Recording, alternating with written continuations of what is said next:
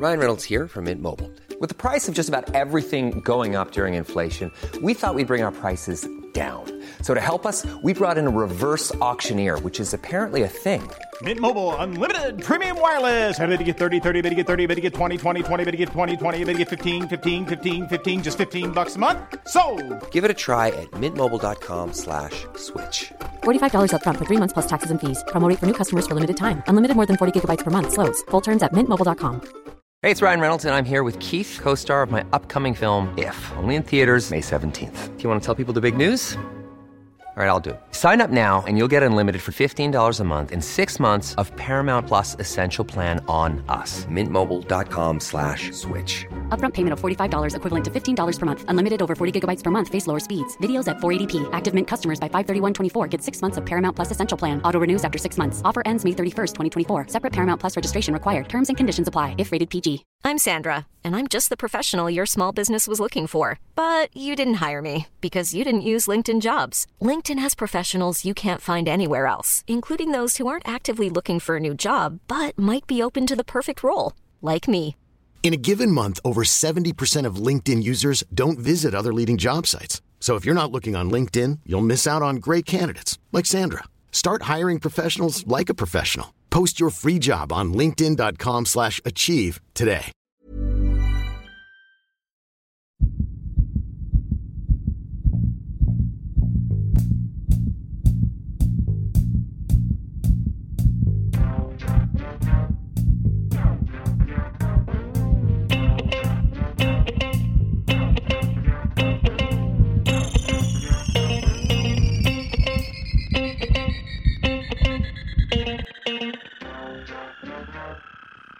Welcome, everybody, to another episode of Dr. Matt and Dr. Mike's Medical Podcast.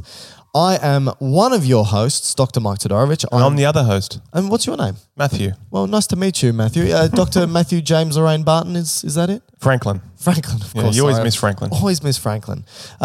Today, we're talking about something extremely important. You probably would have seen one of our latest episodes was on blood pressure. Listen to, not seen. Correct. And I hope that you've listened to it because in that episode, we defined what blood pressure was and its importance in the body. But now we're talking about what happens when it just carries on a little bit too long. Excessive. It's excessive, sort of like hanging out with Matt. Overachieving. In short bursts, so to speak, Matt's okay. But if he hangs around for too long, it can be detrimental. And this is... to your health. That's right. And this is blood pressure, hypertension specifically. So what we're going to talk about today is we're going to define hypertension, talk about the different ways it's measured and categorized, and then we're going to take a look at the pathophysiology or cause of hypertension. And then when it comes to treatment or management, that's going to be another episode because there's a whole range of really important drugs we need to talk about called the antihypertensives. But to begin, we need to define what hypertension is. Maddie, what is hypertension? Simplistically, just a high amount of pressure within your arterial system. Okay, and that pressure is coming from your blood? Hyper just means high or raised tension pressure, pretty much. Okay. So this is pertaining to, when we talk about hypertension, this is just an excessive amount of blood pressure within your arterial bed. And it's measured, it's not just in one moment. It's not like if right now I took your blood pressure and it was really high, I'd say, oh, you have hypertension.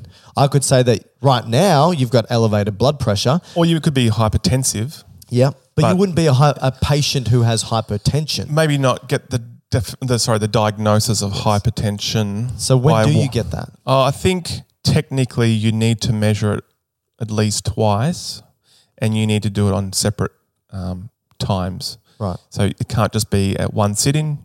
So maybe the doctor would measure the patient, see that they're hypertensive, measure it again just to make sure the machine's not broken or something's going wrong. And then that reconfirms the first one and then they might invite them back 2 weeks later. For dinner? No. Well, no, definitely not. And if that was, again, hypertensive, then they would make a more probable diagnosis that they have hypertension. And it's not uncommon for GPs or doctors to get their patients to record their own blood pressure at home. Yep. Right? And we'll talk about that because sometimes there are conditions or times where a person might get a bit anxious and stressed by having people measure their blood pressure, and that might actually bump it up and give them a kind of false positive. So I think one of the first things we need to talk about is the blood pressure values. And then we can talk about the blood pressure equation, because everything we're going to talk about is going to refer back to that blood pressure equation. But just remember that when you're measuring blood pressure, there's two values, the top value and the bottom value. The top value, Matt, is? As in the name? Yep. Systolic. Perfect. And what's the bottom value? Diastolic. And what does systole or systole mean? Basically, I think it just correlates to the point of when the left ventricle contracts. What about diastole or diastole? When it relaxes or it's filling. Cool. So that then gives you an indication as to what those numbers are representing. So the systolic value is basically saying that when the left ventricle of the heart contracts and pumps blood out into the arterial system, there's going to be a high degree of pressure or force that blood places on the walls of those vessels. And then when you measure the blood pressure under systole, that's going to be the systolic value. So when the heart contracts, that's the highest value in the arterial system. But saying that, presumably you're not measuring this pressure in the aorta, right? Or in the correct, the first vessel of where it comes out the left ventricle. Not at least when you're in your doctor's office or at home. Because that would be quite invasive. Yes. So how do you do it? The most common on the arm or the most right? common location would be around the arm. It's not really the upper arm. I think it's just the arm. Yeah. So you're essentially measuring the brachial artery there, which in relative to your aorta is only maybe 20 centimeters away. So it's not a huge distance to travel. One of the early branches of the aorta. Yep. And so by understanding what the pressure is in that vessel, it's almost guaranteed it would be the same as what's coming out of your left ventricle. That's right. So you got the systolic value, which is representative of how well the heart is contracting, basically. Yep. And then the next value, the one underneath, is the blood pressure of when the heart is relaxing. Yep. Which for me didn't make sense for a long time. I spoke about it in the blood pressure episode, right? Until last week, it didn't make sense to you, right? Well, no, incorrect. It was maybe a decade ago I sort of figured this out. Maybe I wasn't paying attention in class. Maybe a bit over a decade. Anyway, I didn't understand why there is a second blood pressure value that's representative of when the heart's relaxing. Yeah. But in actual fact, it's not representative of the heart when it's relaxing. It's just the pressure that's happening in the arterial system while the heart's relaxing. Because if you think about it, when the left-hand side of the heart contracts and pushes blood into the arterial system, those arteries, particularly those large arteries, they're really elastic. They stretch. So they're not like stiff concrete pipes. They should not be. Yeah. And we will talk about what the blood pressure means if they are. But they're not. They stretch and they expand. And then when the heart relaxes, they snap back. And when they snap back, they continue to propagate blood, and that continued propagation of blood will generate another pressure, and that's the diastolic pressure, which means the diastolic value is representative of how elastic or the elastic recoil of your arteries. Okay. So the systolic is representative of how well your heart's contracting, and the diastolic is representative of how well your large arteries are recoiling. So how elastic they are. Yeah. And I think that's a good way of thinking about it. Yep. Okay. The values, what are these values? Well, that's just a measurement of pressure, and I guess you could use any form of measurement in a way. Like you don't have to necessarily. Well, what we measured is millimeters of mercury. Yeah. And do you know why? Well, I guess that was just the unit of measurement at the time for pressure. So in, I think, 1628, Okay. some bloke, William Harvey, described blood flow through the heart and the blood vessels and everything. We're like, oh, okay, we understand everything we need to know about the cardiovascular system. Yeah. Wrong. 300 years later was when we understood blood pressure. Oh, okay. And we actually discovered a reliable method to measure blood pressure. And this was basically taking an artery. What period of time are we now? 300 years after 1600s, Okay, so 900s. early 1900s. So it is pretty recent. That's right. Okay. You basically stick a tube into an artery, connect that tube to a cylinder Yep. that contains some mercury, Yeah. and then have a look and see how much does that mercury displace. And was it mercury just because they used that for other things like They used it for barometric everything. pressure and all sorts of things like Well, that? I think they knew Temperature. that yes, I think one, it was a universal unit of measurement Okay. using mercury, and two, they probably knew that if they used anything else that was less dense, they probably don't have a tall enough tube to measure the pressure of the. So when that left-hand side of the heart contracted and pushed the blood, it would shift or move that mercury Upwards. upwards. So 120 millimeters of mercury. Yeah. Okay. So what, 12 centimeters? Yep. Okay, so shifted mercury up 12 centimeters, and then when we looked at the diastolic, it shifted it up 80 millimeters, so 8 centimeters. Yeah. Now, like you said, it could have been anything, right? Like mercury. Well, we sometimes do it with water, not blood pressure, but we sometimes measure pressure in other things of the body. So if we measured with blood centimeters pressure- of water, if we measured blood pressure with water, mercury, off the top of my head, is 13 times more dense than water. So that means audience, you can correct me because I don't have this written in front of me. Your systolic value would be 1.5 meters over 1 meter of which is water. literally your height.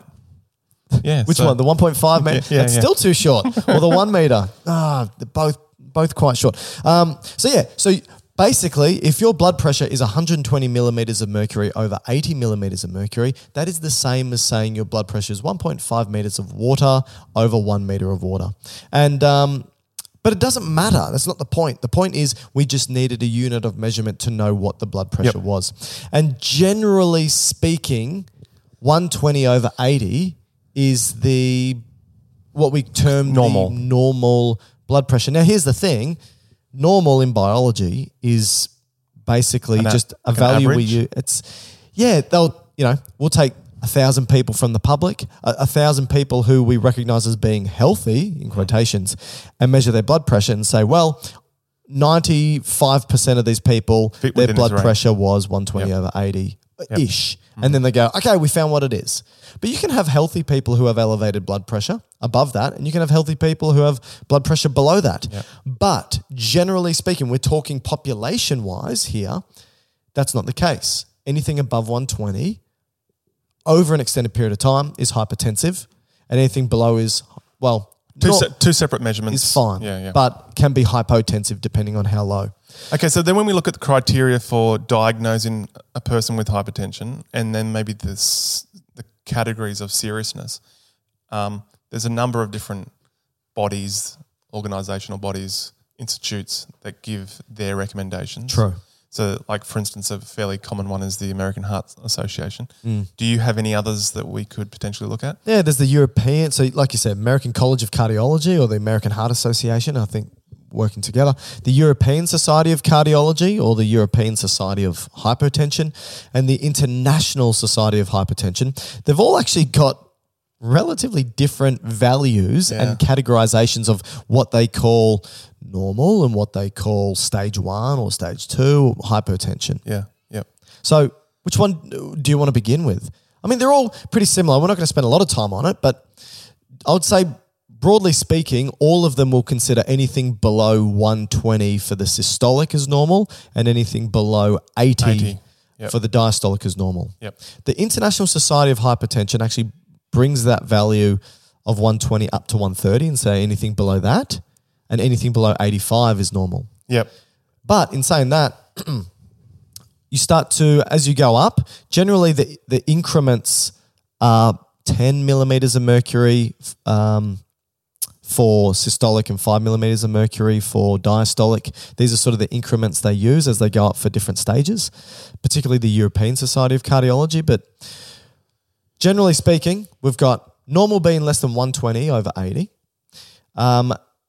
You've got what we call increased or high normal or pre-hypertensive. I don't know what terms they necessarily using or just now. elevated. Or just elevated as between 120 to 129 Yep. systolic and It's kind of between 80 and 90. But, 80 and but 90. under 90 diastolic. Yeah, that's right. But then we start hitting stages of recognized hypertension. Yep. And broadly, there's stage 1 and stage 2. I like the American Heart Association guidelines. And so what they've got is for stage 1, it's between 130 and 139 for systolic and 80 to 89 for diastolic. Yep. And stage 2? Basically 140 and higher, And what's the diastolic for that? 90 and higher. 99. So if somebody's 140 over 90, Yeah. they would be recognised as a stage 2 hypertensive Yeah, they would patient. definitely be considered hypertensive or having hypertension if you did it twice on 2 different time points. Right. Yep. Because I think people should know that, if you are stressed or you're doing exercise or you're about to do an exam and someone took your blood pressure, it's probably unsurprising that it would be up in a hypertensive range. Yep. But after that exam or stressful situation or exercise, it should go back down to a normal level. That's right. And that's what's important here. Yep. All right. So And I'll just add one final kind of subcategory, and that's just isolated systolic. So this would be So what's this referring to? this would be an elevated systolic, but your diastole is in normal range.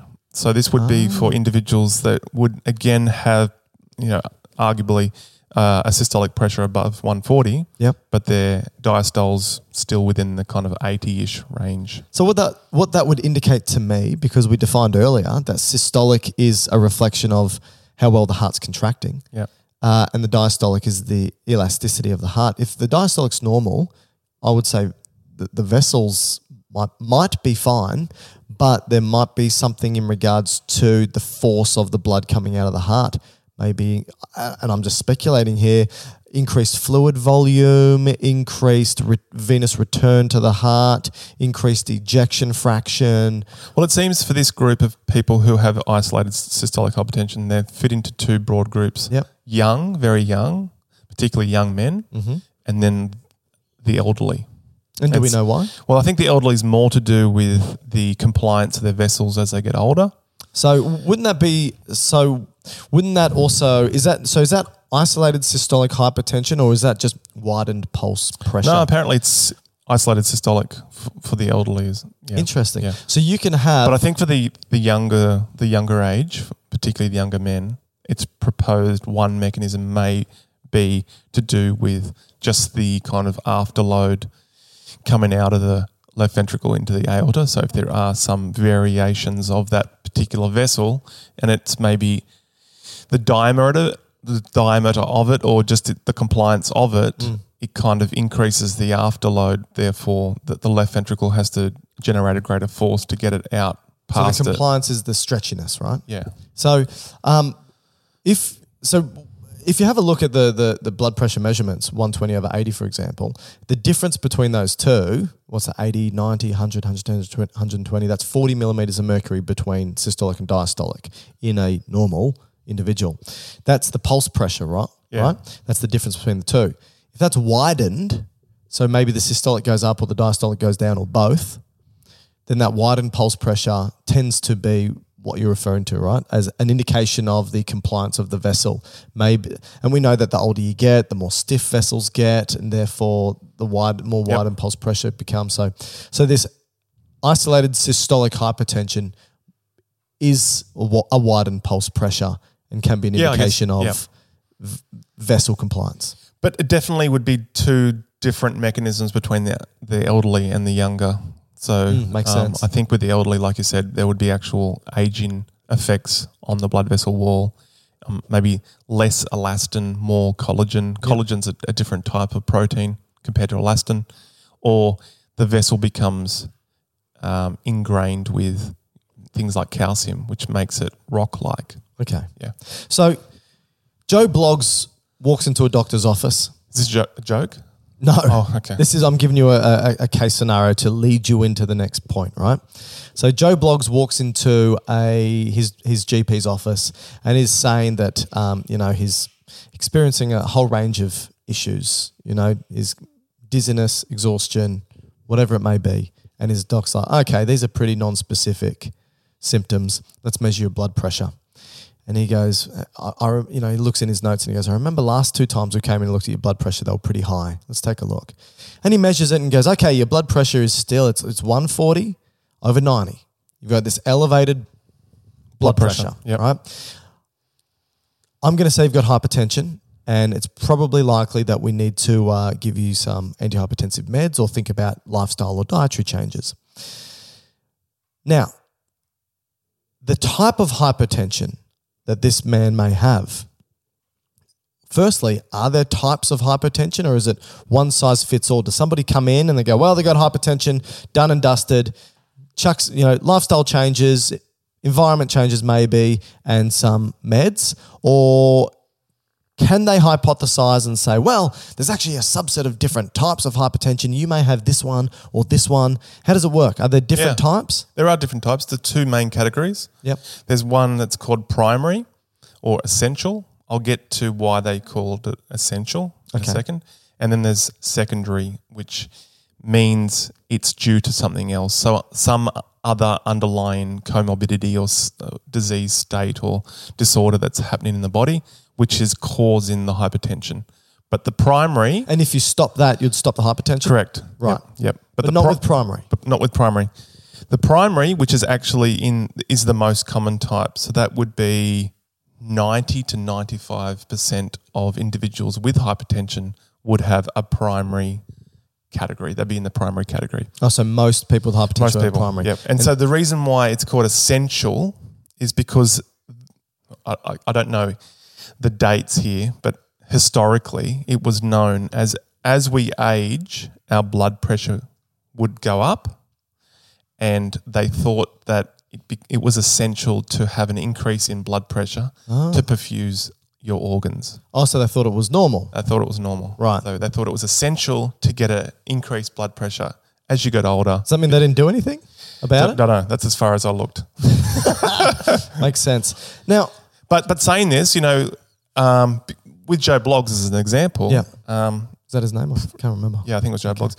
Basically, a quarter of the population fit into this group of people just going along in their everyday life, not aware of having hypertension. Yes, and that's why it's known as the silent killer, because so many people have it without being aware of it. That's right. I mean, if you look at the US specifically, and we're not in the US, we're in Australia, but I think the stats are comparable, is that 50% of adults in the US have hypertension. 50% of those, so the quarter that you stated, are undiagnosed. They don't know they've got hypertension, like you said, the silent killer. And of those that do know they've got hypertension, 50% of those, so again, a quarter in total, are being treated inappropriately. Not in the sense that malpractice or anything like that, but the treatment is not sufficient to mitigate their hypertension. Yeah, right. Now, people might be saying, who cares? Why do we care? Hypertension is a huge killer. Yeah.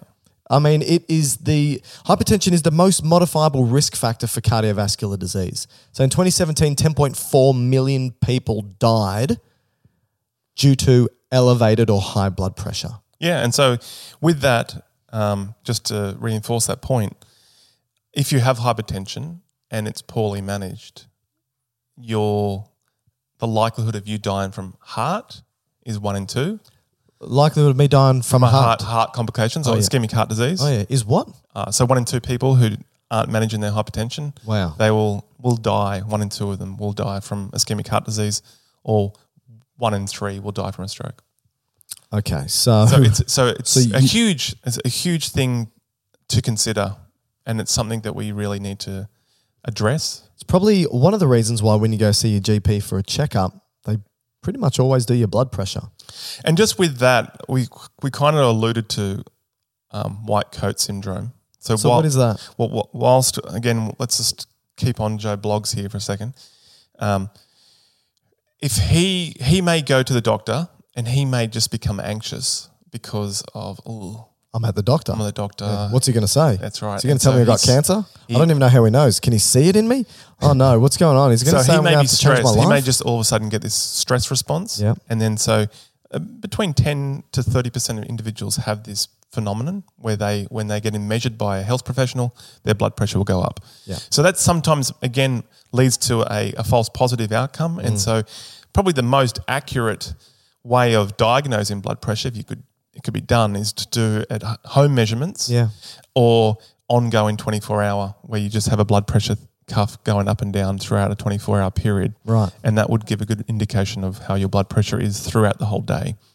But converse to that, there's another syndrome called masked syndrome. Oh, what's that? It's the opposite. So you actually go down in front of the health professional, and it's normally higher. So Why is that? Is that a vagal response, or is that because people are more people are more relaxed? Maybe it's that. I don't know. But that's a reverse I phenomenon. visit my GP so much, that's probably me. My BP is always quite But again, low. I guess a take-home point here, either in the white coat or the mask, is probably the best way to do it would be a kind of an ongoing blood pressure measurement when you are in periods of relaxation at home and so you forth. can buy them from the chemist or pharmacy pretty cheap and easy. All right. So going back to Joe Blogg's essential? Yes. Yep. So essential being primary, and that's about 90 to 95% of individuals fit this category. Mm-hmm. Basically, this means we're not 100% sure what's causing it, but a lot of people sit into this particular category. All right. And the secondary, you said something else is causing the hypertension, and if we stop that thing, we stop the hypertension. Yeah. But that only accounts for 5 to 10% of total cases. Yeah. All right. What's next? What about before we go into the patho, are there risk factors? Are there things that put people into risk groups? Like, are there certain people within the population that are more at risk of developing hypertension? Yeah, there would be. Particularly when we look at the primary causes, there's a whole lot of environmental things that lead to the likelihood of developing hypertension. But again, we're not 100% sure of what the underlying mechanism is. So when you look at risk factors, it would just be things like stress, obesity, smoking, physical inactivity, salt consumption, and then just aging. Genetics. And genetics, yep. Yeah. Did you know that the first time they associated high blood pressure with increased risk of mortality, do you know when this happened? Early 1900s, they were analysing insurance data. And so they're like, oh, this is interesting. When the blood pressure rises, people are more likely to die. And then they went, oh, blood pressure also rises with age. Oh, wait a minute, blood pressure also rises with weight gain. And they started to notice all these effects. And then since then, thousands of studies have come out correlating higher blood pressure with increased risk of mortality. And so that's why all these risk factors start to come out and become apparent, all the ones that you stated. But, generally speaking, the things that are going to play around with your risk of having hypertension would be the environmental factors, the ones that you state: obesity, physical inactivity, excess sodium, chronic stress, systemic inflammation, which can be due to immune disturbances, your gut microbiota, even periodontitis, so teeth issues. Yep. Wow. Having a preterm birth or even having a low birth weight, and air pollution as well. Strangely, they also said noise pollution, but I didn't look into that, and I'm not sure what the mechanism. Maybe stress and sleep. Yeah, so they're environmental factors. These are changeable things potentially, depending on your socioeconomic status. They may or may not be changeable. Yep. There's the genetic factors, like you alluded to. So we can get to. Do we want to go through with a couple of these? I just was going to say, just broadly, I was going to say, environmental factors, genetic factors, and social determinants are the three big things that increase your risk. So genetic factors. There are genetic factors associated with hypertension. So it tends to cluster in families, and having a family history. Oh, yeah, positive family history is it's a big one, significant, right? And if you have a positive family history, you have a fourfold greater chance of developing hypertension. Yeah. And then there's the social determinants. So coming from a low socioeconomic area and having coming from a low income country, in today's day and age, that contributes to 88% of high blood pressure deaths. 88%. So in developed worlds or middle to higher level income countries, the blood pressure on average has steadily decreased over time. However, they haven't in these other countries. They're becoming higher and higher and higher. And so 88% of blood pressure related deaths are in these low income countries. So that's an important point, because obviously that's going to play around with those environmental factors as well. Anyway, so these are the things that sort of bubble together, that simmer in the pot over time, that can increase your risk of blood hypertension, so high blood pressure. But maybe we can now start, do you think we should start jumping into the specific, what we know as specific factors? And this then leads us now to the blood pressure equation. Yeah, which I think we should just quickly run through. Although we did this in the last podcast, I think it's important just to... Matt, you're making the assumption that people listen to all of our podcasts when it's highly likely that no one's listening to this one. All right, blood pressure equation. People hear equation, they freak out, right? This is an easy one. Yeah. It's like 2 times 2, right? Pretty much, because there's only 2 parts of this you need to... With a couple of subparts. Correct. Don't worry about those ones, guys. So blood pressure, BP, equals cardiac output times peripheral vascular resistance or... Systemic vascular resistance. I think systemic vascular total resistance is what's commonly used. Wait, okay. We'll probably confuse you. Peripheral vascular resistance, systemic vascular resistance, total peripheral resistance. Let's just say resistance. Okay. Let's just say resistance in the blood vessel. Right? Yeah. So say the equation again. BP, blood pressure, equals cardiac output times PVR. Just say the resistance. No. Resistance. Resistance in the blood vessel. Yeah. Okay. Okay. Start with cardiac output. All right. So this is basically how much blood leaves the heart per minute. That's right. Which is pretty easy to calculate because you go, well, how many times does the heart beat in a minute and how much blood does each beat eject? Yep. And then you multiply the 2. So that's it. You got like on average 70 beats per minute. And with every beat, you eject around about 70 milliliters of blood. So that's 5 liters of blood every minute would leave an average heart per minute. Or one side of a heart. Well, yeah. Well, yes, that's right. Yep. Every minute. Yep. Okay, so we've got 2 factors now in the cardiac output, heart rate and stroke volume, the volume ejected with each beat. Yep. All right, so there's those 2 factors. Now, just quickly before we move on to the vascular resistance, there are things that can affect heart rate. Yeah. Right? The speed of the heart. Yep. Like the sympathetic nervous system, for example. So keep that in your mind. There are things that can affect the stroke volume. So how much blood is ejected from the heart. And this can include things like the contractility of the heart, so how well it contracts. And how much is loaded into the heart. Yes, so blood volume. Blood volume. Just think blood volume. Or blood return, All right. Now, vascular resistance. Yep. What is this? This is just essentially the diameter of the pipes. Not completely, but mostly it's just the diameter, how wide the pipes are. I think for this discussion, that's all we need to say. So if you narrow the diameter of a blood vessel, it's harder for blood to move through, so you increase the resistance. And if you increase the resistance, it's an equation, right? You increase resistance, you increase blood pressure. So at the end of the day, the blood pressure equation, which is blood pressure equals cardiac output times vascular resistance, cardiac output has those subcategories of heart rate and stroke volume, which is sympathetic nervous system, contractility, and blood volume. If you increase any of those things, you increase blood pressure. Increase sympathetic nervous system activation, increase blood pressure. Increase contractility of the heart, increase blood pressure. Increase volume of circulating blood or volume of blood in the heart, increase blood pressure. And then same goes with the resistance. If you increase the resistance in the vessel by constriction of the blood vessel, you increase blood pressure.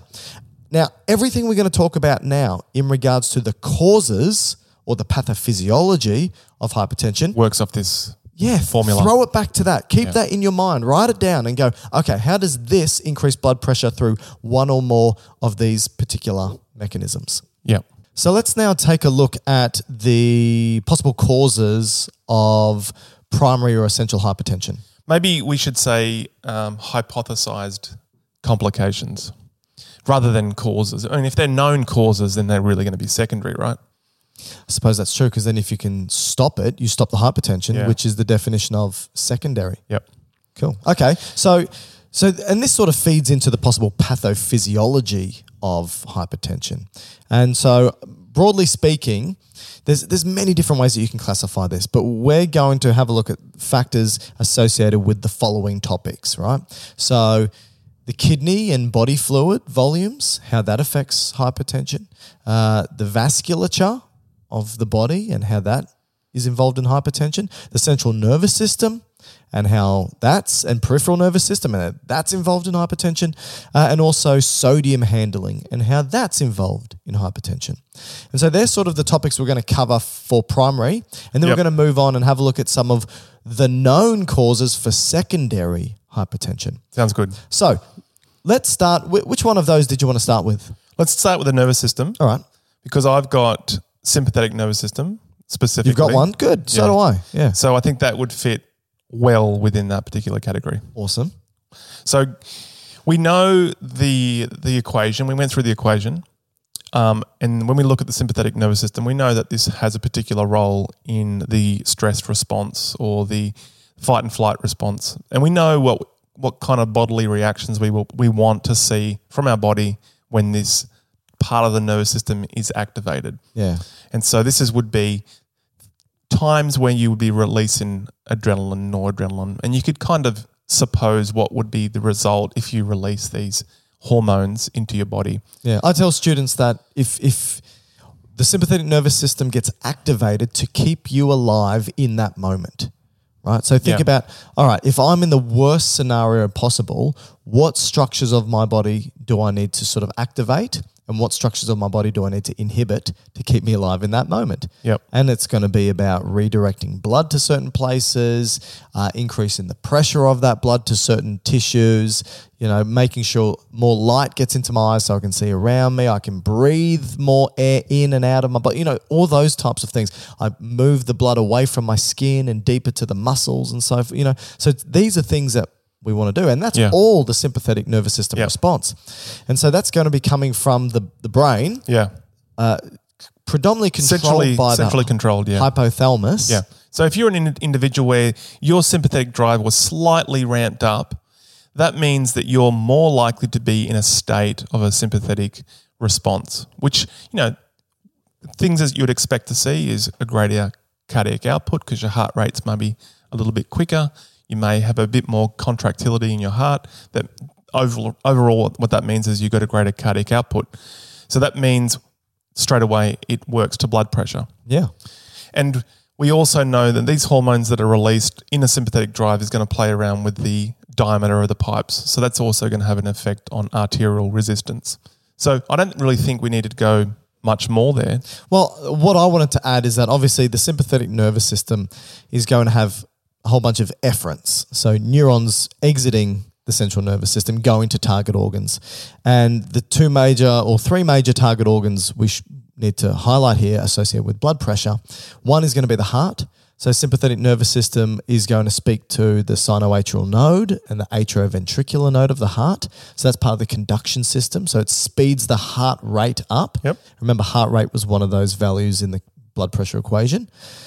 It also talks to the myocardium, the heart muscle, and increases the contractile force. Remember, contraction was one of the factors in the blood pressure equation. But it also goes to the blood vessels and pretty much tells most of the arterioles to constrict. And if you narrow the diameter, like you just said, you increase the resistance, increasing the blood pressure. And then finally, the sympathetic nervous system goes to the adrenal gland and tells it to release catecholamines like adrenaline, and that circulates through the entire bloodstream and basically does the exact same as what we just said and amps that up. Yeah. So again, you get a further increase in blood pressure. Yep. The other thing is that the sympathetic nervous system travels to the kidneys and tells the kidneys to release an important, renin. Yes, an important hormone, which I think leads us to the next topic, which is the kidneys and the role of the kidneys in blood pressure. Because the sympathetic nervous system does travel to the kidneys and says, hey, can you release all those important hormones that you release and play around with that increases blood pressure for us? Which then begs the question, why the hell would the kidneys be responsible for regulating or increasing blood pressure? Oh, that's a question to me. That's to you, Matt. Well, there's no one else in the room, so... I thought you were asking yourself. Okay. Okay. Well, like we said... I could answer it. Last podcast, the kidney gets pretty much a fifth of blood volume at any given time. So it's a very good organ for knowing So a fifth of 5 litres is 1 litre. Yeah. So 1 litre a minute of blood is going to the kidneys, which are fairly small organs. So they are very well situated to try to work out how much blood pressure is in the system and how much blood volume is being moved around. And if it senses that there's a problem with either the pressure or the volume that's being brought to the kidneys, it will say, look, I'm a bit unsure here. I'm a bit frightened and upset, or I'm not sure what the term you're going to use, or the kidneys would use. You can personify the kidneys as much as you like. Anthropomorphize them. Yeah, that's right. We better do something here to save the body. Okay? So why would the kidneys care if the blood pressure or blood volume drops? Well, one of the main functions of the kidneys is to filter blood, and to filter blood, it needs quite a big push-in pressure. So it needs a pressure to force blood through a filtration membrane. And it has to do 120 mils per minute it needs. Yeah. So it needs a head of steam to force, the plasma out of a blood vessel through a sieve to be able to filter the blood to do its job as a filtering agent. And if there's not enough pressure, it can't do that filtering job. Yeah. And so the kidneys basically become redundant, that they've got no job to do. Got all these metabolic byproducts accumulating in the blood, which can become toxic and then quite deadly very quickly. And so the kidney's like, oh, look, there's a problem with the pressure or the volume. We better do something here. So one of the things we can do is just chuck a chemical into the blood called renin, and that's going to do a whole lot of downstream effects, which I'm not sure if you want to talk about. Yeah, I think very briefly. Okay. So we've done an entire podcast on this system called the renin-angiotensin-aldosterone system. Super important, particularly when it comes to blood pressure, because its entire job is think negative feedback for homeostasis. The stimulus is a drop in blood pressure or blood volume, and the outcome that it elicits is an increase in blood pressure or blood volume. So basically, what happens is that your kidneys will sense the drop in blood pressure or blood volume and release renin. All right. Now, it can do it a couple of ways. There's actually 3 ways that renin can be released, and these are all important when it comes to understanding blood pressure and management of blood pressure. So first is the blood vessels that are entering the filtration units of the kidneys, called afferent arterioles. If the blood pressure in those afferent arterioles has dropped, they will release renin. The blood vessels will release renin. Okay. They're called granular cells. That's number one. Number one. Now, if the blood pressure and blood volume is low, it means that the filtrate, so once they've filtered the blood, that filtrate is moving through slowly through the tubules of the nephron. That's the filtration unit of the kidneys. And if it moves through slowly through the nephron, there's more time to reabsorb things back into the body like sodium.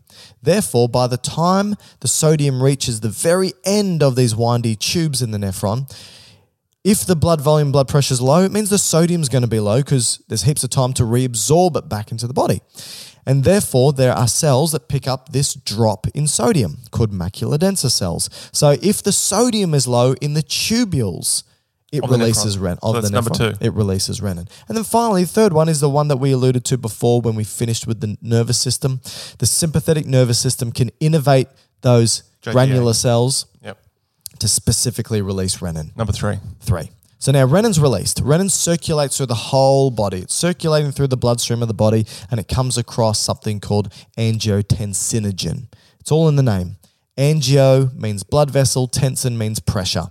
So it's some sort of an ogen, angiotensinogen, means it's inactive, needs to be activated. And that's what renin does. So renin chops off that OGEN and turns it into angiotensin 1. Angiotensinogen actually originates from the liver, just as if you wanted to know. So it turns it into angiotensin 1, which does bugger all, but angiotensin 1 now is floating through the bloodstream until it comes across an enzyme called ACE, angiotensin converting enzyme, which is produced by a whole bunch of tissues in the body, but mainly the lungs. And ACE turns angiotensin 1 into angiotensin 2, and angiotensin 2 is one of the most potent vasoconstrictors in the entire body. And that means if you constrict blood vessels, you increase the resistance, increase in the blood pressure. And therefore, this is one of the major outcomes of the renin-angiotensin-aldosterone system. Now, importantly, and this is interesting, is that angiotensin 2 can further stimulate the sympathetic nervous system. And so it can lead to further increases in blood pressure. So one of the ways that angiotensin 2 increases blood pressure outside of the vasoconstriction is it travels up through the bloodstream, and we know there's the blood-brain barrier and most things can't get across. But at the third ventricle, there's this area where the blood-brain barrier is pretty poor, and angiotensin 2 can get across, and it stimulates the sympathetic nervous system. Again, increasing blood pressure. So that's one way that angiotensin 2, 2 ways actually, generalized vasoconstriction and stimulating the sympathetic nervous system. But it also does a bunch of other stuff. It releases aldosterone from the adrenal gland that travels back to those tubules and says, hey, don't pee out that sodium. Throw it back into the body for me. And if you throw sodium back in the body, water follows, and therefore you increase the blood volume. And like we said with the blood pressure equation, you increase volume of blood, you increase blood pressure. And then finally, it can go to the hypothalamus, the angiotensin II, goes to the hypothalamus and releases what you Americans call vasopressin, or what us... In that accent. Depending if you're... Vasopressin? Where's that? Yeehaw? That's Texas. Anyway. We apologise. Yeah, I'm so sorry. Americans. I'm so sorry. Everyone's turned off now. ADH is what we call it, antidiuretic hormone, which does something similar to aldosterone, but instead of throwing sodium back, it just throws the water back into the body from the kidneys, increasing blood volume, increasing blood pressure. Hey, I'm Ryan Reynolds. At Mint Mobile, we like to do the opposite of what Big Wireless does. They charge you a lot. We charge you a little. So naturally, when they announced they'd be raising their prices due to inflation, we decided to deflate our prices due to not hating you. That's right. We're cutting the price of Mint Unlimited from $30 a month to just $15 a month. Give it a try at mintmobile.com/switch. $45 up front for 3 months plus taxes and fees. Promo rate for new customers for limited time. Unlimited more than 40 gigabytes per month slows. Full terms at mintmobile.com. There's never been a faster or easier way to start your weight loss journey than with PlushCare. PlushCare accepts most insurance plans and gives you online access to board-certified physicians who can prescribe FDA-approved weight loss medications like Wegovy and Zepbound for those who qualify. Take charge of your health and speak with a board-certified physician about a weight loss plan that's right for you. Get started today at plushcare.com/weight loss. That's plushcare.com/weight loss. plushcare.com/weight loss. So the reason why this whole system's super important to talk about is because in one of our future episodes where we talk about antihypertensive drugs or blood pressure medications, we'll focus on this particular mechanism. Yes, exactly. Okay. So that's important. So that's the role of the kidneys when it comes to maintaining blood pressure, or at least increasing blood pressure. Or primary hypertension. And did you know, sorry, just to interrupt, that the kidneys of hypertensive animals, right? What does that mean? If you've got animals that have high blood pressure, Okay. take the kidneys out of them, transplant them into animals that don't have high blood pressure, it gives them high blood pressure. Really? So there is something... What animals are you talking about here? It's none of your business, right? But there is something about the kidneys and the renin-angiotensin-aldosterone system that is probably an important cause of essential or primary hypertension. We don't know exactly what it is that's happening here. One or more of these aspects of this system is going on, but we don't know what. Well, in that case then, the next category I think I'm just going to throw in, which is genetics. All right. And this is just kind of polymorphisms where... What's a polymorphism, I Matthew? think Did you do your PhD in genetics? But you've just spoken for the last 20 minutes, so I'm not going to let you come in.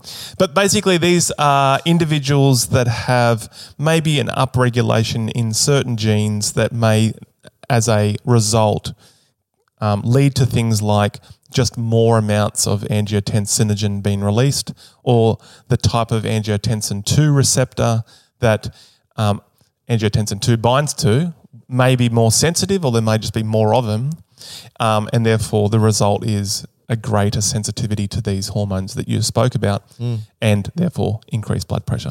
Do you know what the association is between COVID and the renin-angiotensin-aldosterone system? Or didn't the SARS-CoV-2 bind to ACE2 receptors? Correct. What's the difference between ACE2 and the ACE that we just spoke about? So angiotensin converting It's just enzyme. a modification. Does the opposite. Okay. So ACE that we just spoke about, angiotensin converting enzyme, converts angiotensin 1 to angiotensin 2. And like we said, angiotensin 2 boosts blood pressure. But ACE2, which is where SARS-CoV-2 bind to, that reduces blood pressure. Came from does a the opposite. hypertensive bat. Maybe. So there's questions now about the role that SARS-CoV-2 can play in blood pressure and blood pressure control. And they were asking questions about, well, should hypertensive patients stop their high blood pressure medications if they get COVID-19? And they didn't know, and some studies came out. Well, basically, we don't know. The evidence is inconclusive at the moment, but they're still having a look. Okay. So anyway, just thought I'd throw that in. That's Good where segue, the good ACE segue. comes in. Vasculature. So that basically, keep going. So So these are going to be, well, when you talk about vascular, this is obviously going to feed into the arterial resistance. yes, Right? But this is distinct to what we spoke about with just the sympathetic effect on the vasculature. So this Yes. is more inherent to the vascular itself. Yeah. So So more like local control. yeah, or certain states that an individual may develop in their life that would result in the arterial pipes Yeah. becoming either rigid or at a smaller diameter. Perfect. Yeah. Yeah. And so a classic one would Anything that narrows the lumen, right? So a That classic narrows the example hollow would inside. be just aging, unfortunately. The type of connective tissue in a blood vessel, in an artery, we would like it to be elastic, like, what you would see in underpants, where they can... What are you doing looking in underpants? well, you know... What are you how seeing in underpants? How they stretch but recoil. Oh, the underpants themselves. Yes, that's Sorry, right. because you did just say looking in underpants. Yeah, well, hobby of mine. That hobby is going to get you in a little bit of trouble, I think. So we know what I'm meaning there, right? I don't know if we do. So the elastic material... the elastic material in the underpants. Yeah, let's Yeah. move away from the underpants. So We- yes, it's stretchy. You're basically which saying that- allows it to recoil. So it makes it compliant. so as you Okay? get older, you lose that elasticity, and you may replace it with So older people have tighter underpants, more rigid underpants, That's right. more calcified undies. So maybe the connective tissue changes from elastic tissue to more collagen-like tissue. Okay. And collagen we know is kind of like scar tissue-y. Now collagen's good in certain Is other that why you've been environments. singing Scar Tissue this past week? Why what? You've been singing Scar Tissue by Red Hot Chili Peppers? You sung it just before. Oh, no, that that- was road tripping. that was wasn't it? road tripping, Sorry. Anyway, so collagen as a connective tissue is more for tensile strength. So we use that in like ligaments. Yeah. Not so good for arteries. Probably not. So what that would result in is an artery that is more rigid and not forgiving. Yeah. And so that can then lead to a bump up in pressure. Now, if you further that with a process that we've done a podcast on, atherosclerosis, and you throw things into the blood vessel that makes the blood vessel, rock-like, and this could be calcium, that would also change... Your arteries. The- We're talking about you as an example in the atherosclerosis episode. Probably right. Would make also the blood vessels smaller in diameter and less compliant. And these things would increase arterial resistance and therefore blood pressure. And interestingly, the problem here is that this can be a cause of high blood pressure, but can also be a feeding back onto be a atherosclerosis. result of it too, right? Which is an issue because it's this perpetuating, self-perpetuating vicious cycle. issue. So the stiffening, like you said, of these large conduit arteries that usually happens in arteries like the aorta and coronaries and carotids and things like that. Like you said, caused by aging, obesity can do it, diet. And this is where the environmental factors Still come going, in. Okay, sorry. aging, smoking, things like that. So yeah, like you said, these are the environmental factors that come into play. But it's not just the stiffening, Matthew, of these large arteries. It's also other structural perturbations that can occur that narrow the lumen of even like smaller vessels like the arterioles, those that have smooth muscle. So anytime you have muscle, you can get muscular hypertrophy, right? And that's if you... Why are you looking at yourself in the mirror? Oh, just because I look really good today. And the choice of singlet was good. I know you keep telling me not to wear singlets to work, but I keep thinking it's a good Especially decision. just a podcast. It's but these structural perturbations are associated with smooth muscle hypertrophy within the vasculature. So if you think about anything that stimulates a muscle to constantly contract is going to, over time, stimulate it to hypertrophy, to get thicker. And so if you constantly have the central sympathetic nervous system innervating these blood vessels, if you've got angiotensin II constantly talking to them, if you've got catecholamines like noradrenaline talking to them, oxidative stress, inflammation, all of these things over time can lead to the smooth muscles in these arterioles to hypertrophy and get thicker. Now, the problem is you think, well, it's just a better muscle. It's just better at constricting and dilating. No, what it does is it becomes so thick that it narrows the hollow inside and then increases the resistance. Yep. So these are also ways. And in actual fact, some studies have shown that retinal vessels, so those in your eyes, may be used as early predisposing markers because it's really easy to look at these blood vessels in your eyes and have a look at the narrowing of those vessels. Yeah. So they're trying to train artificial intelligence to do this as an early marker for hypertension. Well, we do the same within diabetic neuropathy. So different disease, obviously, but the eyes are affected in this disease state. And so the blood vessels, but also the neurons within the eye will have changes. Yeah. And at this point in time, the individual may not be aware of any complications associated with that, but you could look in their eyes and see structural changes. And that, again, is a good indication of, well, the system is slowly becoming problematic. Yeah. But these are really early changes that you could possibly pick up that you could hopefully do something about before more serious complications occur down the track. Absolutely. And, interventions, I know we're going to be talking about interventions in another episode, but it's really important to note that pharmacological interventions, certain drugs, are quite successful interventions, but also environmental and lifestyle change interventions are extremely successful. Exercise, for example, and diet changes, really successful ways to even manage essential and prime. So not even knowing what the cause is, changing diet and exercising can be beneficial to your blood pressure. Well, this is a good segue because the next topic is going to be talking about sodium. Well, it's almost as though I did it on purpose, which I didn't. So this is an interesting one. This was sort of going in and out of... So this is how you handle sodium. How do you handle sodium? Not well. With an iron fist? It's pretty... Yeah, that's right. It's a pretty messy character, sodium. So you have to handle it pretty heavily. Okay, so not sure what Matt's referring to, but what I would like to say is that sodium is, at least when it's rough character. When it's in the fluid of your body, it's an ion, which is Na+. It's got a positive charge, right? Now, the thing is that your body is mostly water, and water has slight charges too. And we know that charges like charges. And so the point here is that wherever the sodium goes in your body, water's going to follow. So if you ingest a sodium-heavy meal, you're going to have bag of chips. Yep. Potato chips. Yeah. Or salt and vinegar. Yeah, like a Hessian bag of chips like Matt would eat most evenings. Or like a tub of salt that you swim into most evenings.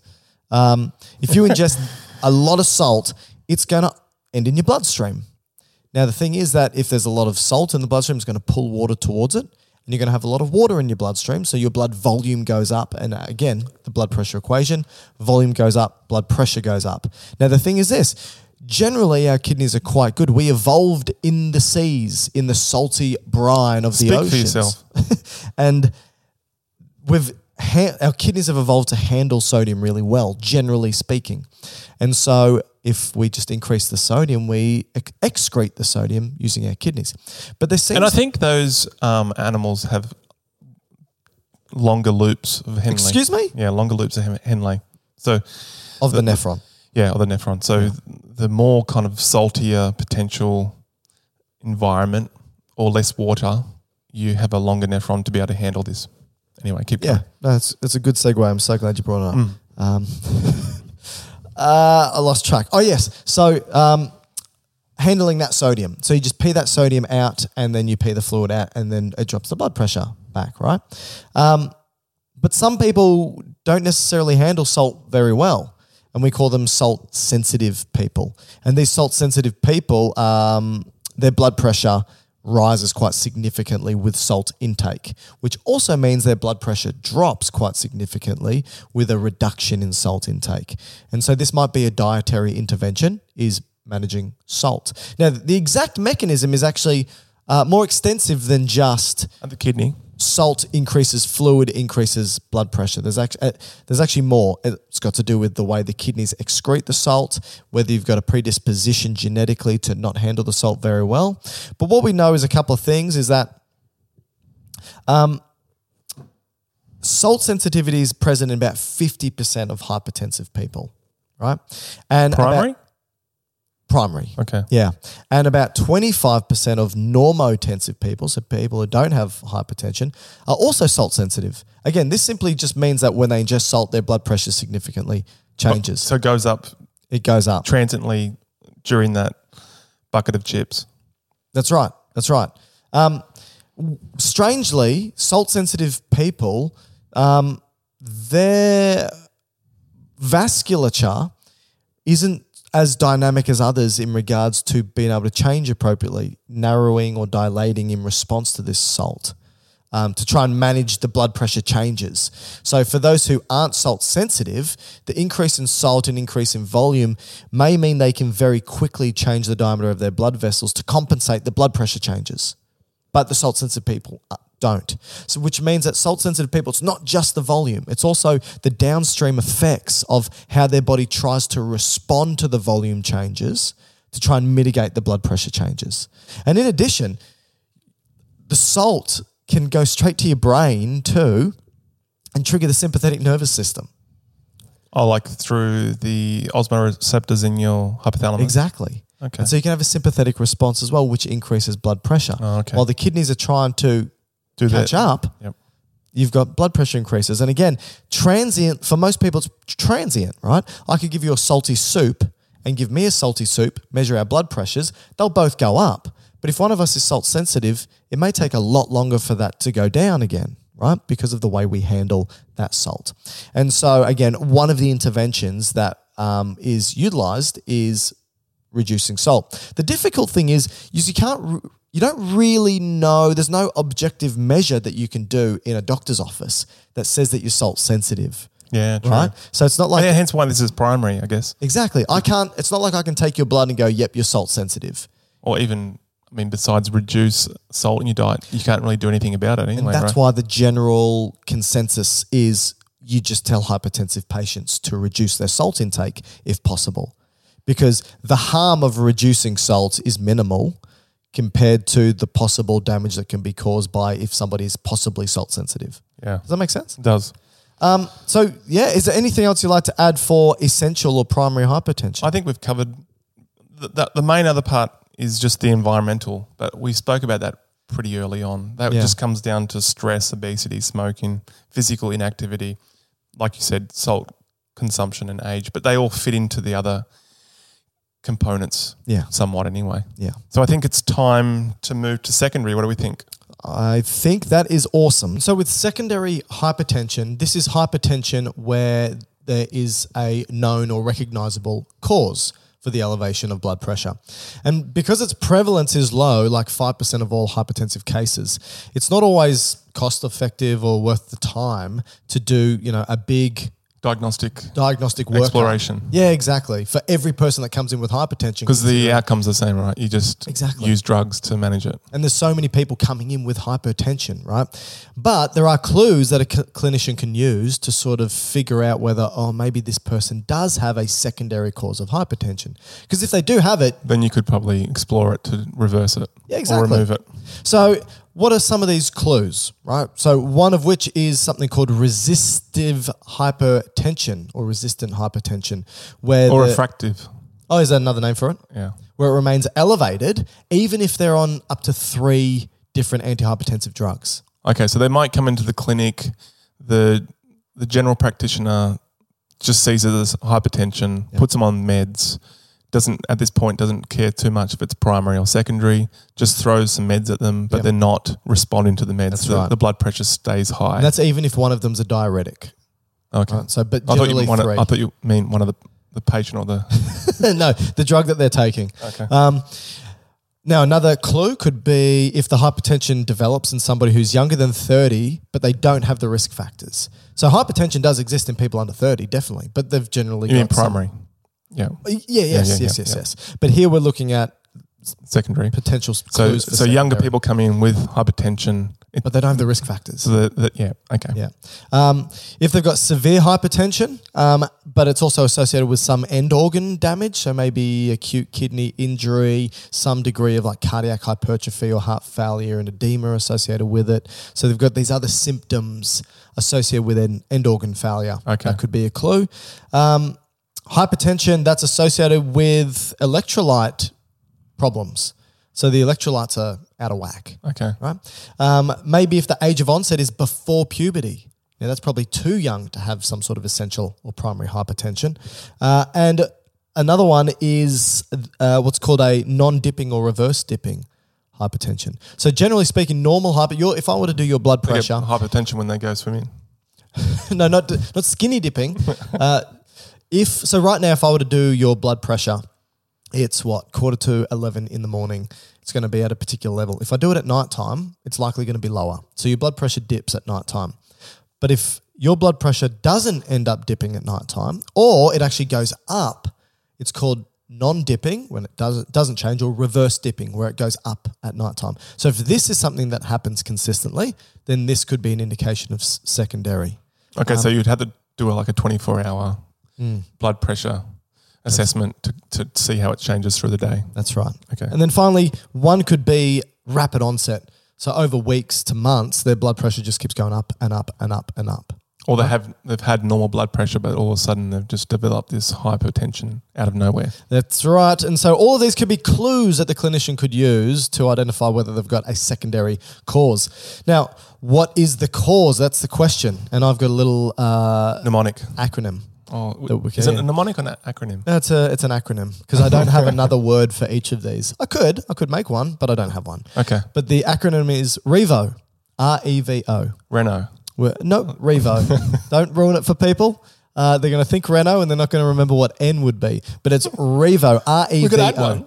No, let's not. Okay, let's not do that. So we've got renal causes, endocrine causes, vascular causes, and other. And I know other's a bit of a giveaway because that could include anything. But renal causes.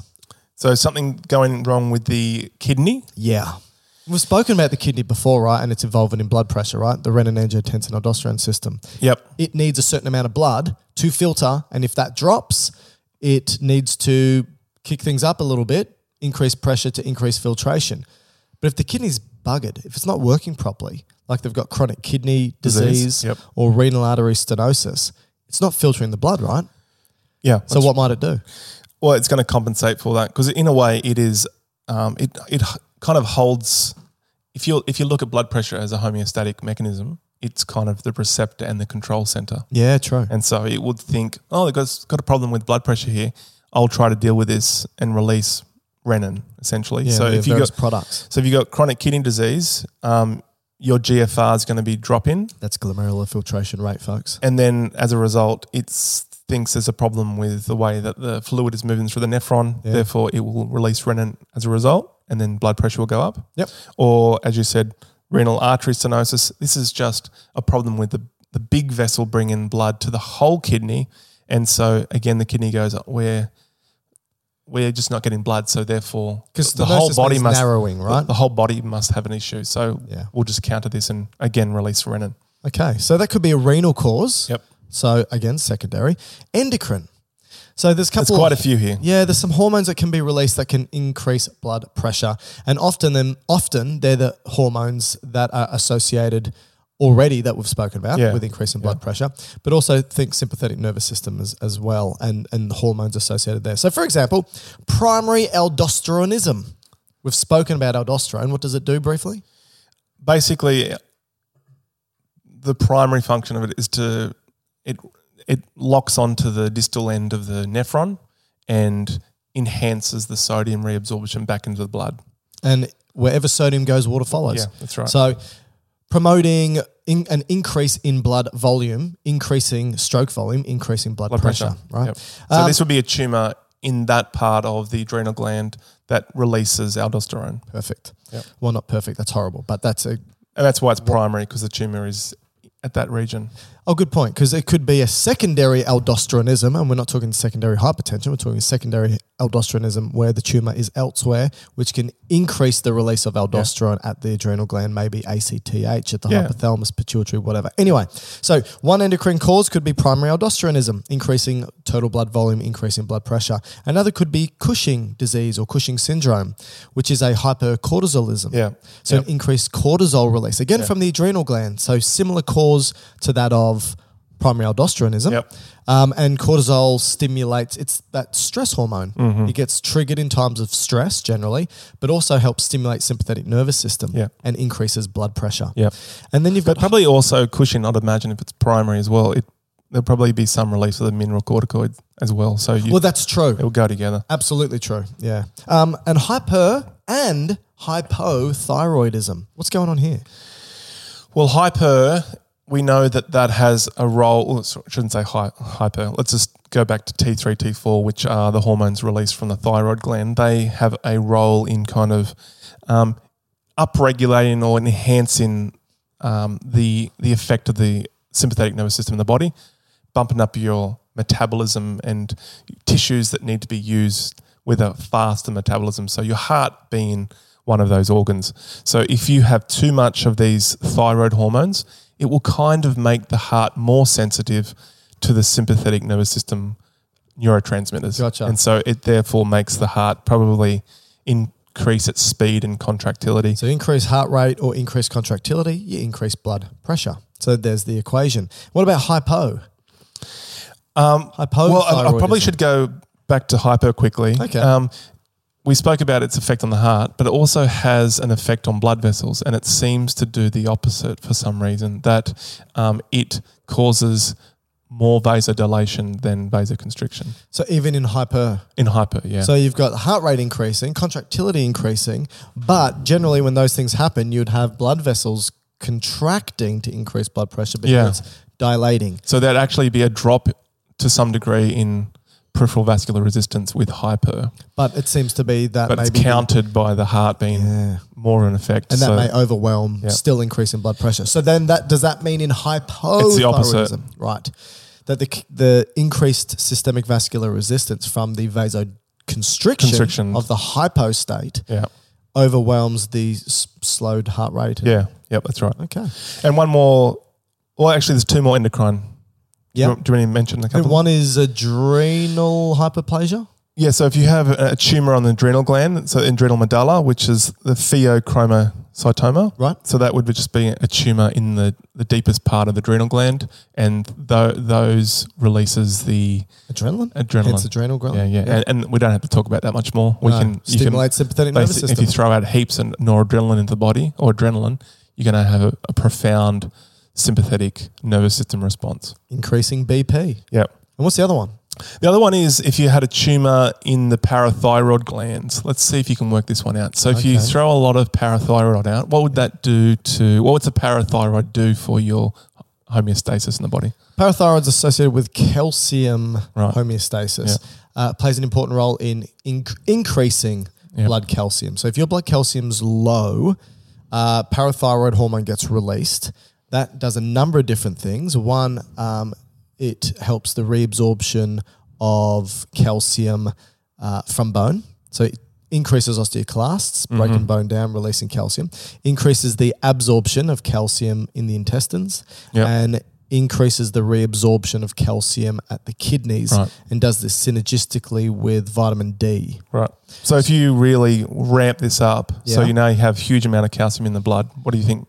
Well, it's an ion. It has a charge, and wherever these charges go, water follows. So does it then carry water with it? It's going to be more to do with the calcium effect on smooth muscle. Oh, okay. So that means the calcium effect on smooth muscle is increased contractility of the heart, but also constrict the blood vessels. There we go. There you go. Interesting. Yep. Okay. So that is hyperparathyroidism, is it? Yeah, and that's all the endocrine that I've got down anyway. Yeah, me too. So vascular. The vascular change is generally anything that happens with a narrowing of a blood vessel anatomically, which could be a coarctation of the aorta. Yeah, so this is generally a restriction or a narrowing after the first big vessels that come off the arch of the aorta. Can I ask you a question? I don't know if you know the answer. Difference between a coarctation and a stenosis. Colluctation, is that embryologic? Is that maybe it's anatomical, and stenosis? It happens over time through environment. That would be probably my guess. Yeah, okay. Sorry. So coaction might be a congenital. Yeah, that's what I meant. And then it develops over time. But that's a good question. Okay. So obviously the narrowing of the blood vessel, increasing resistance, increasing blood pressure. So just with that though, it's interesting because it's coming later. So you're potentially. What does that mean? Well, it just means that later compared to. So where the narrowing is in the aorta, means it's past the first 3 vessels coming off the arch. Oh, okay. And so that means the lower body is getting a lower blood pressure. Yeah. Okay. But the upper body is getting presumably a normal blood pressure. Or elevated maybe. Well, not at this point. Oh, okay. And so the lower half is getting a low blood pressure. So the kidneys go, hey, we're getting, and so let's do the RAS system. And so that's getting bumped up. But the upper part of the body is going, why we get such a big high blood pressure? So the baroreceptors and so forth. So there's How do you measure that though? Because if the colluctation's before the brachial artery and they're doing a blood pressure measurement and they go, oh, your blood pressure's fine. After the brachial artery or the pipe going out to the brachial artery. So potentially you would have a difference with blood pressure between your arm and your leg.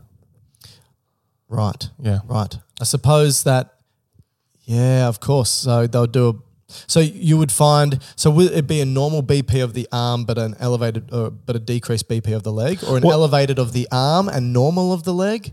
That's a good question.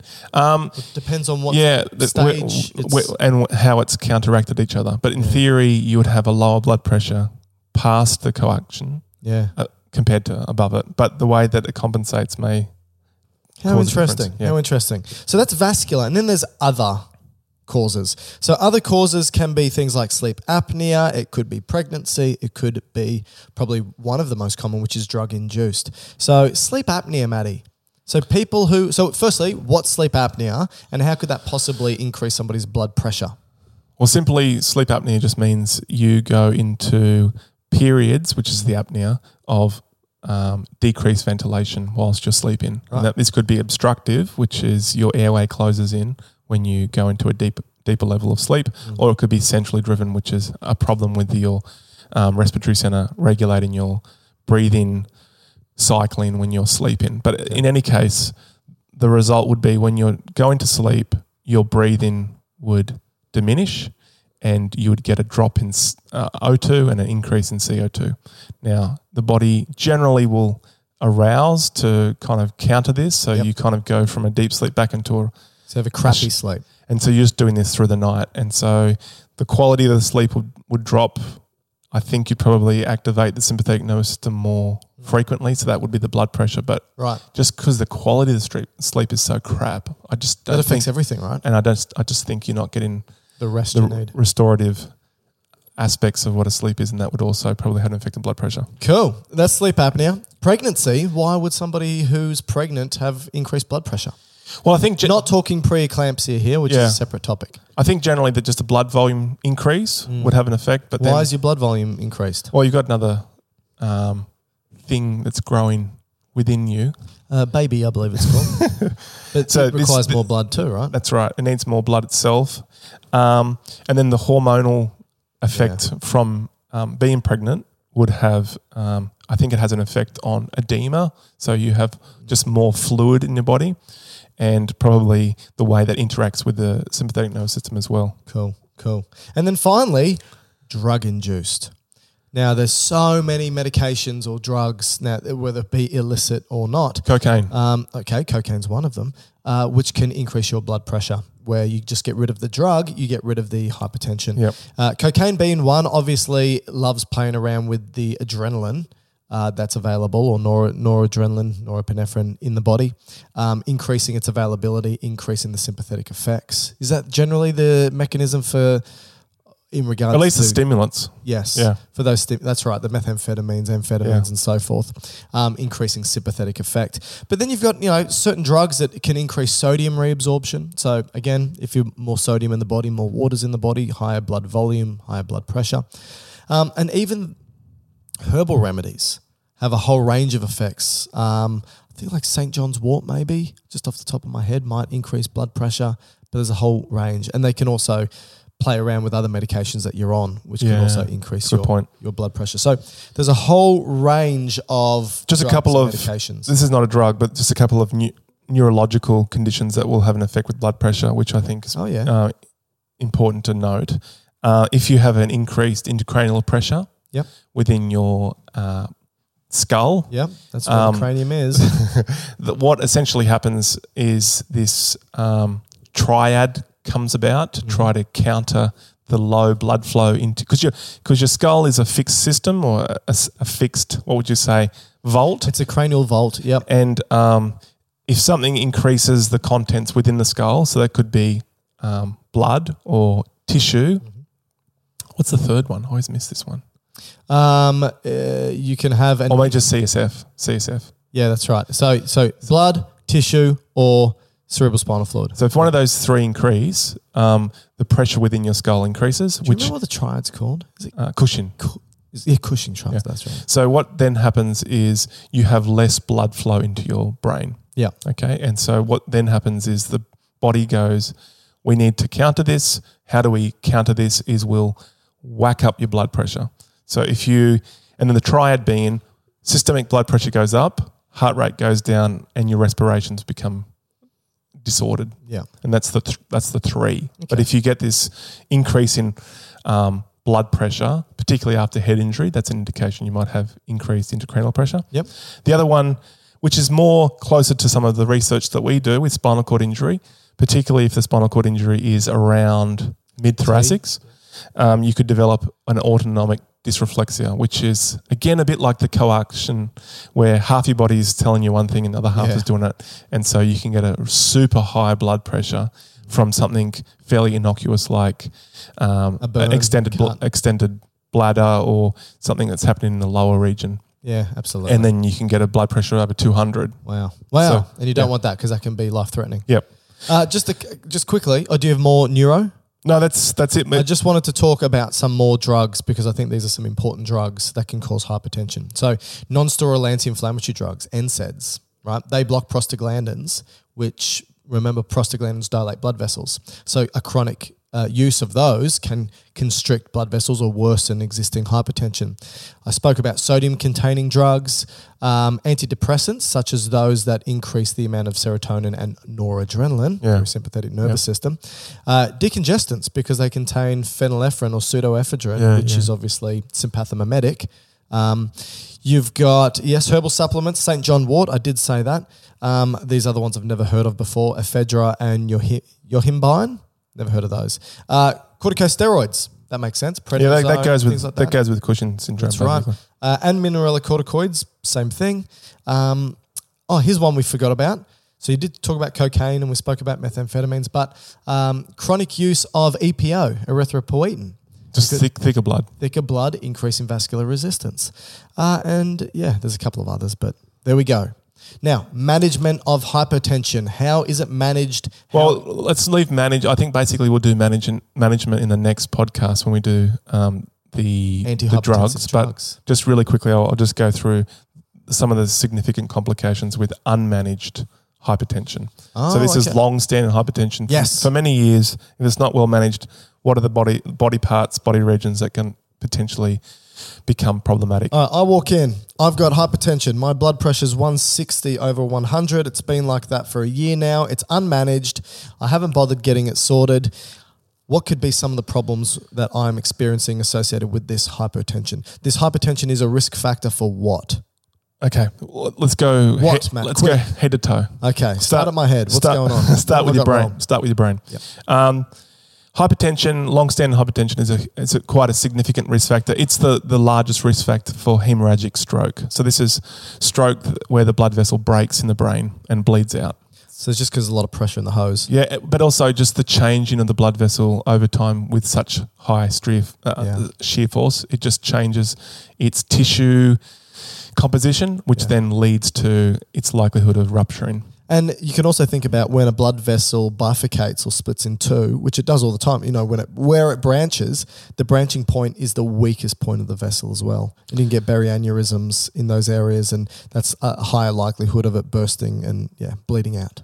The others will just be small vessel hemorrhages, which aren't the same as the big hemorrhagic strokes, but still having those minor bleeds is obviously going to cause problems over time.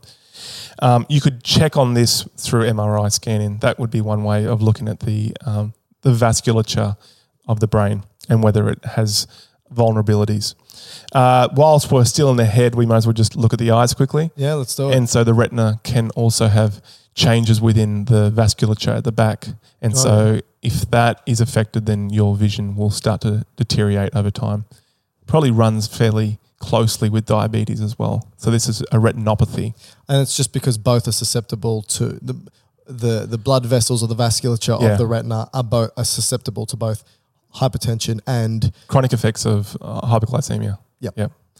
Going slightly inferiorly, we get to the heart. Okay. So probably what's wrong with my heart? The main things that will go wrong with the heart with long-standing hypertension would be ischemic heart disease. So that's the anginas and the MIs. Yep. Okay. We'd also have, if your heart has had to work against a high blood pressure for many, many years, this is afterload, it's going into hypertrophic state, and then that ultimately will eventually lead to it going into a failure. So enlarged heart, cardiomegaly, maybe one ventricular wall's thicker than another, maybe both are thick, alters the way it contracts, alters the way it feels, alters the way it gets fed. Yep. And there can be a whole range of effects there. Yep. Then we keep going inferiorly, we go to the kidneys. So the kidneys would then potentially induce a nephropathy. Which what about the vessels? Are we getting... Yeah, that's going to be the last one. Sorry. The nephropathy, which is going to be basically kidney changes due to the hypertension. Again, this is one of the biggest causes of nephropathy, which is an end stage, or leading to an end stage renal failure. So is this because the blood pressure is so high it's over-filtrating and it damages the filtration membrane? Remember, again, the kidney has its auto-regulation. So if the pressure's too high going into the kidney, it will do certain compensatory mechanisms. Myogenic response constricts it. But because, a bit like what we saw in the brain blood vessels, the same thing will happen in the blood vessels in the kidneys, particularly the glomerulus. It will change its structure, the way that it operates, the mesangial cells, all those things, and that affects the way that it processes, filtrate and so forth, which then leads to... So it's the remodeling that occurs in response. And again, it's a bit like what we spoke about with the eye. It goes hand in hand with diabetes as well. It's a different mechanism, but the nephropathy is an outcome that's not a good one. And then finally, we look at the arteries. So the effect in different parts of the body or different arteries in the body. So something you might have heard of is the AAA. So, don't want that. Did you see one on Twitter the other day that I posted it for my students. It was probably the size... Firstly, it's an abdominal aortic aneurysm. So the video was the vessel being exposed, but by looking at it, I did see it. It looked like a kind of a baby's head. That's how big it was. It looked like the baby's still in the sac. Yeah. That's what it looked like. It was just this huge bulbous structure that actually had blood vessels around the blood vessel itself. And so How do you fix that? It was highly dilated. I think they just put an internal structure in it that kind of supports and prevents it rupturing. Oh gosh. Anyway, you don't want that because obviously any damage to the aorta is having the blood from the left-hand side of the heart go straight to it. So you lose blood very quick. Rest of the body doesn't get fed. You die very quickly if it bursts. So that's a AAA. Yeah. Other ones, you could get a dissecting aorta. So this is where blood kind of shears from the high pressure, shears in between the tunicas, the layers, and the blood starts to go and dissects, I don't know which layers, but let's just say presumably the tunica intima and the media. Yeah. And it separates those two and just runs down the length of the vessel. I don't know how far, but that's a dissecting aneurysm. Then you have peripheral arterial disease, which generally affects the legs. Yep. And this is just essentially a significant atherosclerotic plaque that then prevents the good perfusion of blood into the legs. And then you get things like claudication, which is pain on exercise. It becomes weak pulse, pale, cool, and all these, and the increased likelihood of getting necrotic toes and so forth. Wow. And the last one would be carotid issues. So just the large artery changes. Yeah. Yeah. And so that could also include atherosclerosis of those larger vessels too, not just in the legs, but also in the those vessels, right? Yeah, it's usually associated with where the greatest shear force would be in the arteries, and that's, like you said, it's in the bifurcated areas or the areas where the highest velocity of blood flow would be. So that's the complications. My gosh, there's a lot. So you have to really keep the blood pressure under control, Yes. and this is why it's called the silent killer, is because you don't necessarily know it. You've got it, and it could just operate for many, many years. And wreak all that damage. And so this will lead us on to the treatment and management, which is going to be the medication, which stay tuned for our next podcast. That's right. Thank you, Maddie. And again, if you want to support us, please give us a 5-star rating on whatever platform you are listening to us on. We have a YouTube channel called Dr. Matt and Dr. Mike. Please go and subscribe and like our videos. Leave really nice comments. Don't send us emails saying we hate you and you deserve a 1-star Yeah, I should rating. stop sending those. I know, it breaks my heart every time. We do this for free. We will endeavor to continue to do this for free. And all we desire is your support, love, adulation, and everlasting commitment to support us for the rest of your existence. But that's all. That's all we ask for. Not much. No, not much at all. Anyway, you guys look after yourselves. And Maddie. And your blood pressure. And your blood pressure. And we'll see you soon.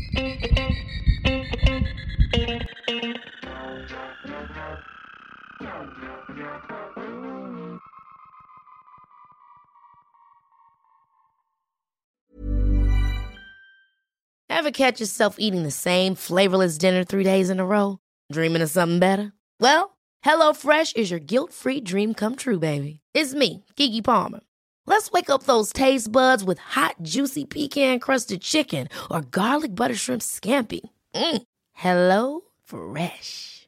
Stop dreaming of all the delicious possibilities and dig in at HelloFresh.com. Let's get this dinner party started. Planning for your next trip? Elevate your travel style with Quince. Quince has all the jet-setting essentials you'll want for your next getaway, like European linen, premium luggage options, buttery soft Italian leather bags, and so much more. And is all priced at 50 to 80% less than similar brands.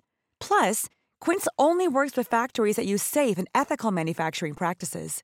Pack your bags with high-quality essentials you'll be wearing for vacations to come with Quince. Go to quince.com/pack for free shipping and 365-day returns. Imagine the softest sheets you've ever felt. Now imagine them getting even softer over time. That's what you'll feel with Boll & Branch's organic cotton sheets. In a recent customer survey, 96% replied that Boll & Branch sheets get softer with every wash. Start getting your best night's sleep in these sheets that get softer and softer for years to come. Try their sheets with a 30-night guarantee. Plus, get 15% off your first order at bollandbranch.com. Code BUTTERY. Exclusions apply. See site for details.